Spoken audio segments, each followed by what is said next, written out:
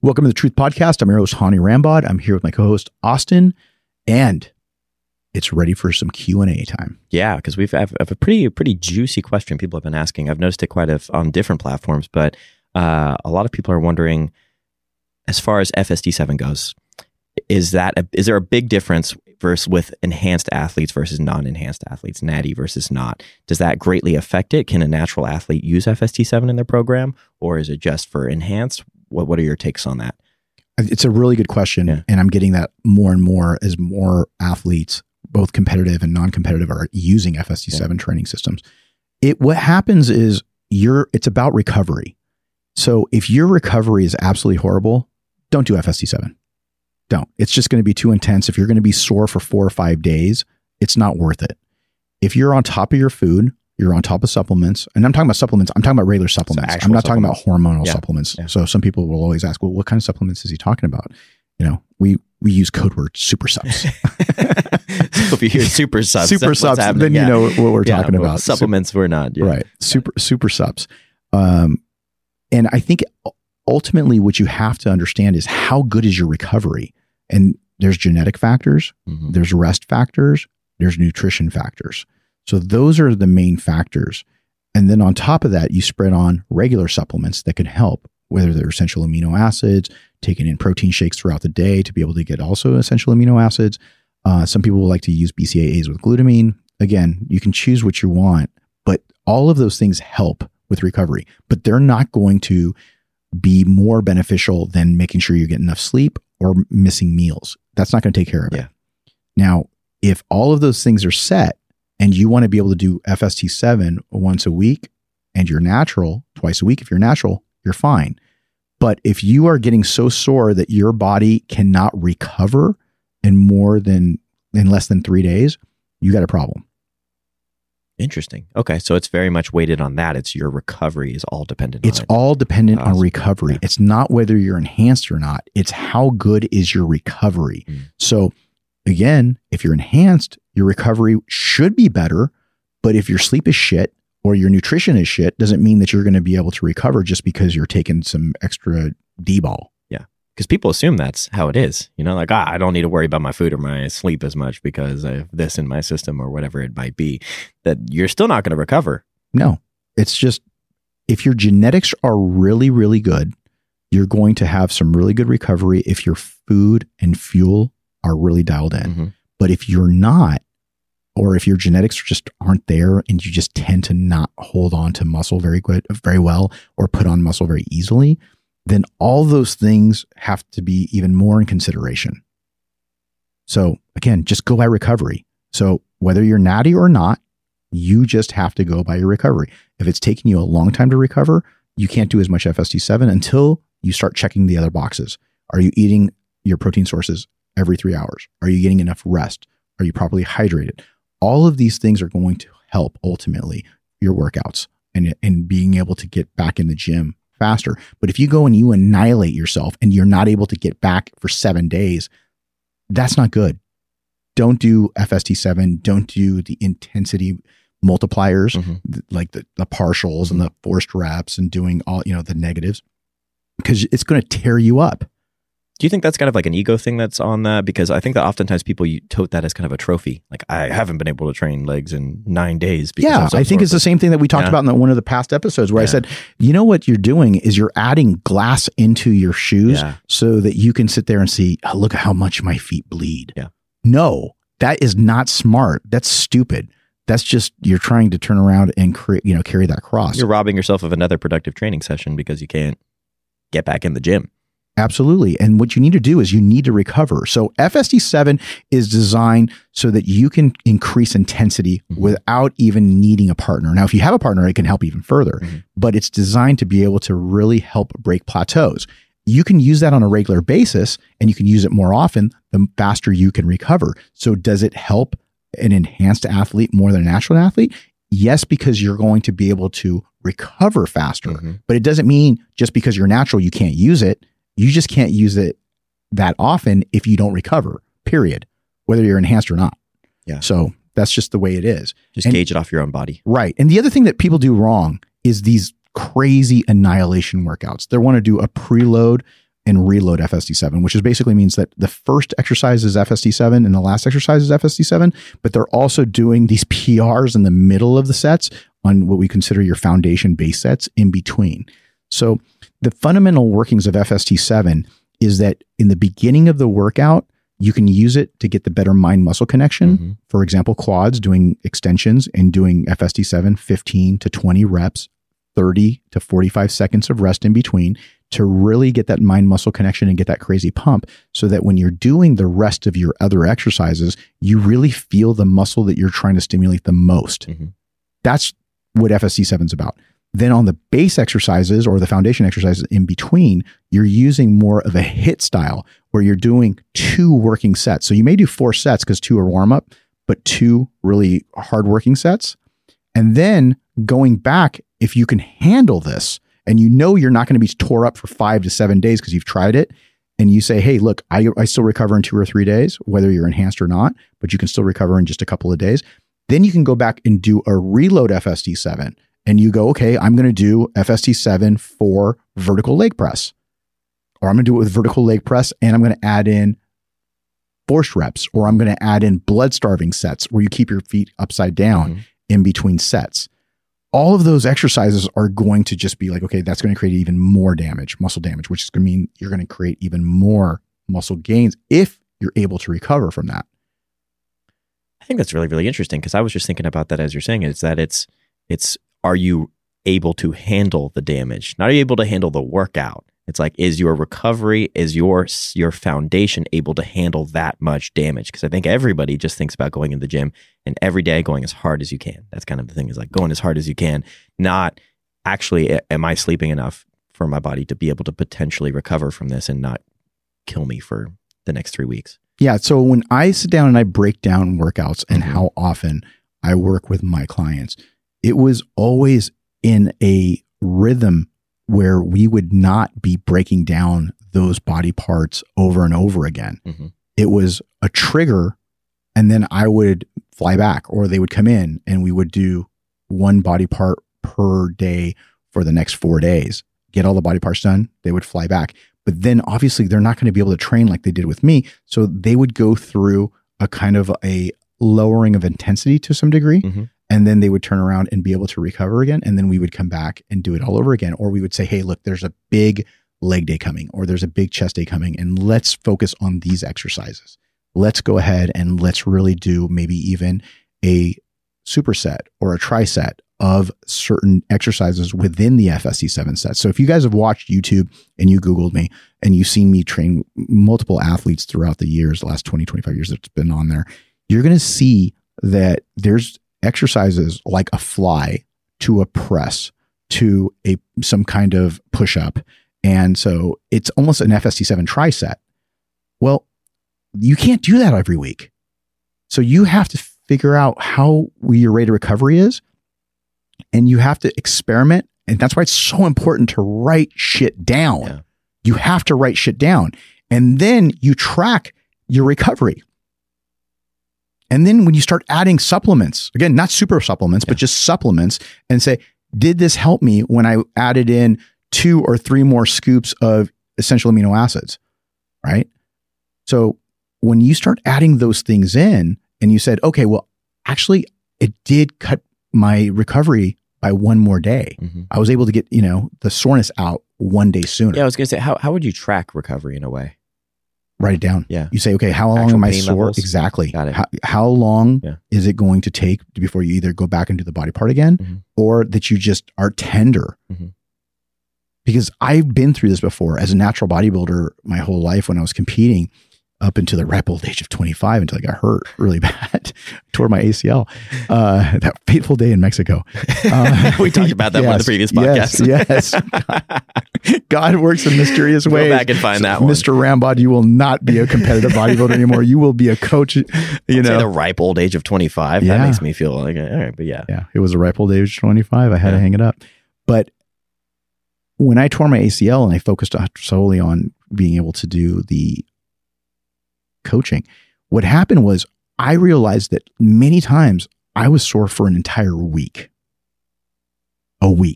especially on legs, because my recovery wasn't very good. And the reason why my recovery wasn't very good was because the only time my recovery went up, especially as a natural athlete, was when I would compete, because I was forced to eat because I was on a diet. And that's why a lot of people go, I like to grow into the show. Well, it's because you're actually eating more often. You're on a schedule. You're on a schedule, and you're not eating 3 or 4 meals a day. You're eating 6. Yeah. You're taking supplements that you normally wouldn't take, whether it's super supplements or regular supplements, same thing. So all of those things help with recovery. So again, super supplements are just, call them what they are, drugs. They're just more construction workers that can, but they still need that raw material, whether it's the food or the essential amino acids that you're taking as a powder, pill, whatever, all of those things. But if they don't have that raw material, they're not going to be able to build the structures needed. And I think one of the biggest ones is sleep.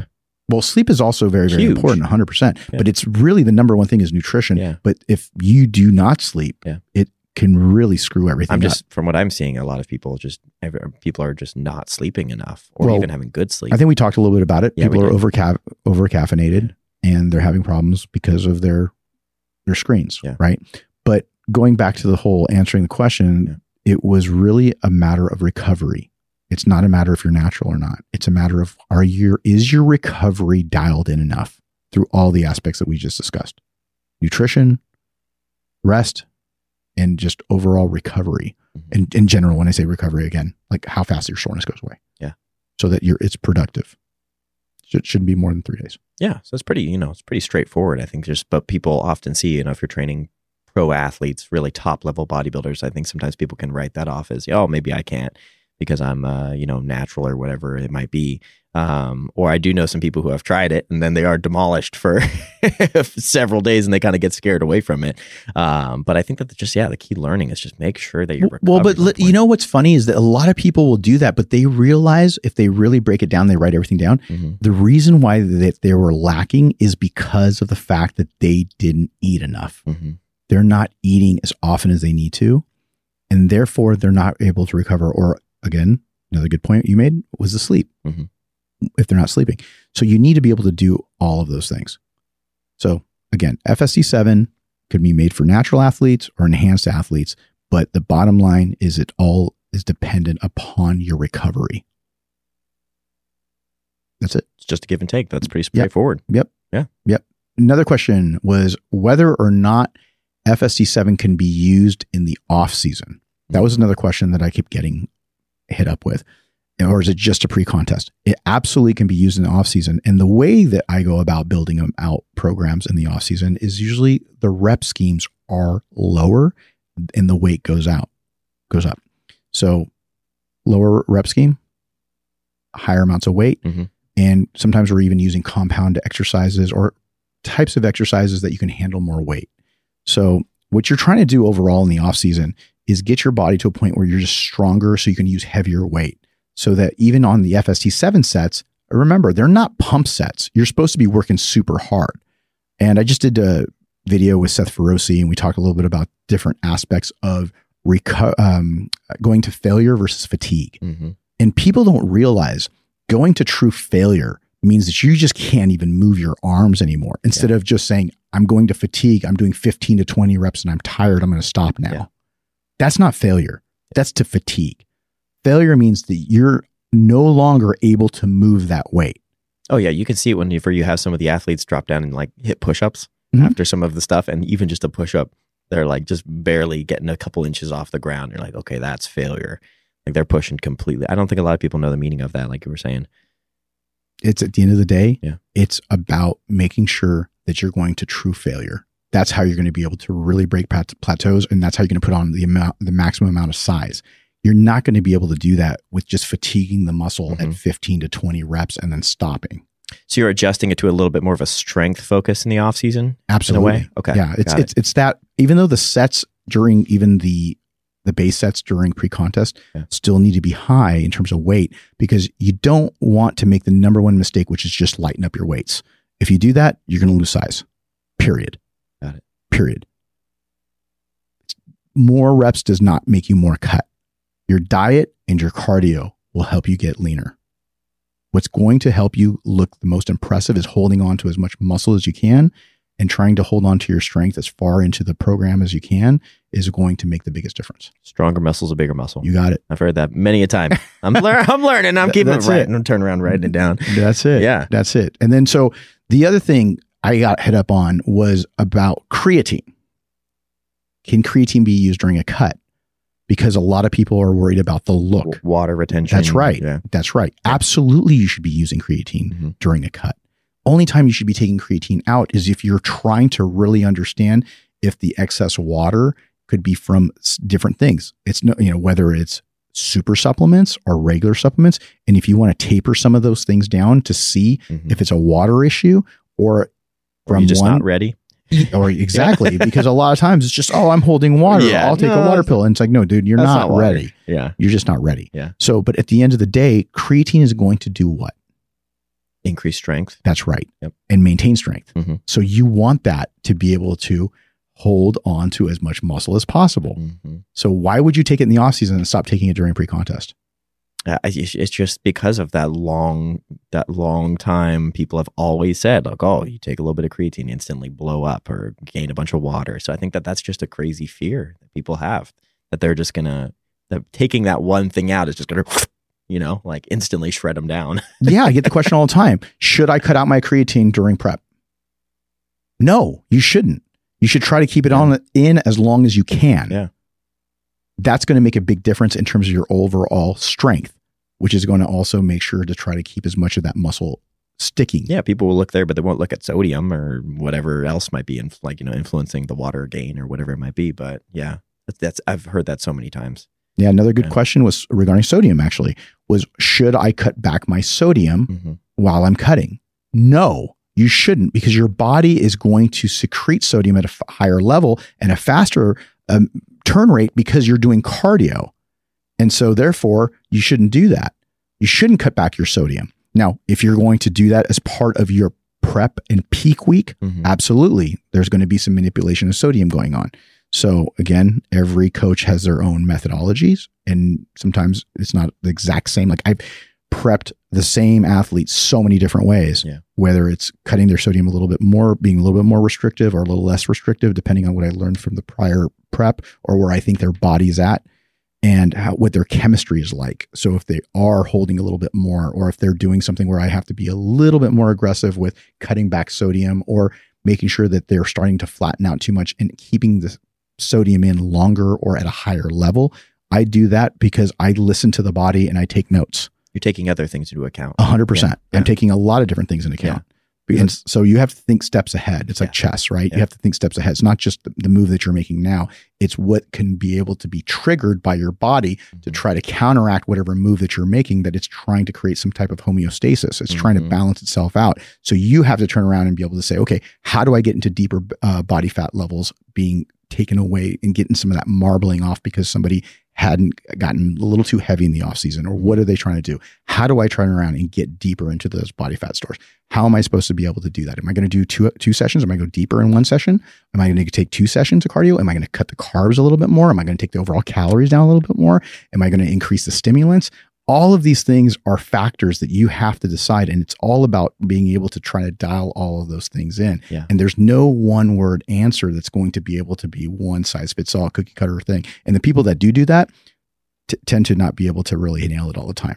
But if you understand it, then you're going to be able to really kind of ratchet down the niceties of, okay, let me just do a little quarter turn on the carbs. Let me go ahead and be able to increase cardio just a little bit here and understand what the body does. How did you trigger a response? What was that response? Taking mental note of that, and then turn around and be able to take it now a week further. How is that body responding? What was I looking for? What were those visual cues?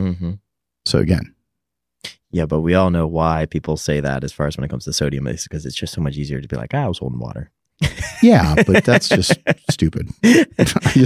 I've seen people completely, like from the beginning of prep, remove all sodium completely. Like, oh yeah, I've seen that too. And then they complain about not being able to get a pump. Yeah, they can't fill out or whatever. I'm like, well, and again, some people do that and they go, oh man, I cut my sodium, and I just go, okay, And I know they didn't because they're taking a bunch of supplements. So they're like regular supplements. And I'm like, okay, well, 3D's got this much sodium in it. Extreme's got this much sodium in it.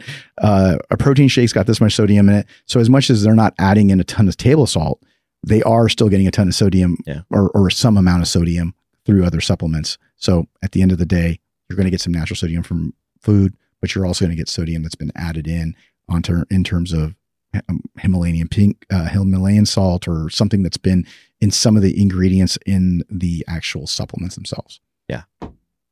There you go. Be smart, people. Come on. Yeah. But again, people try to just be extreme and do stupid shit. But those are all good questions. They're all good questions. Yeah. So, okay. That was the FSD7 wrap up, guys. I just wanted to quickly address the FSD7.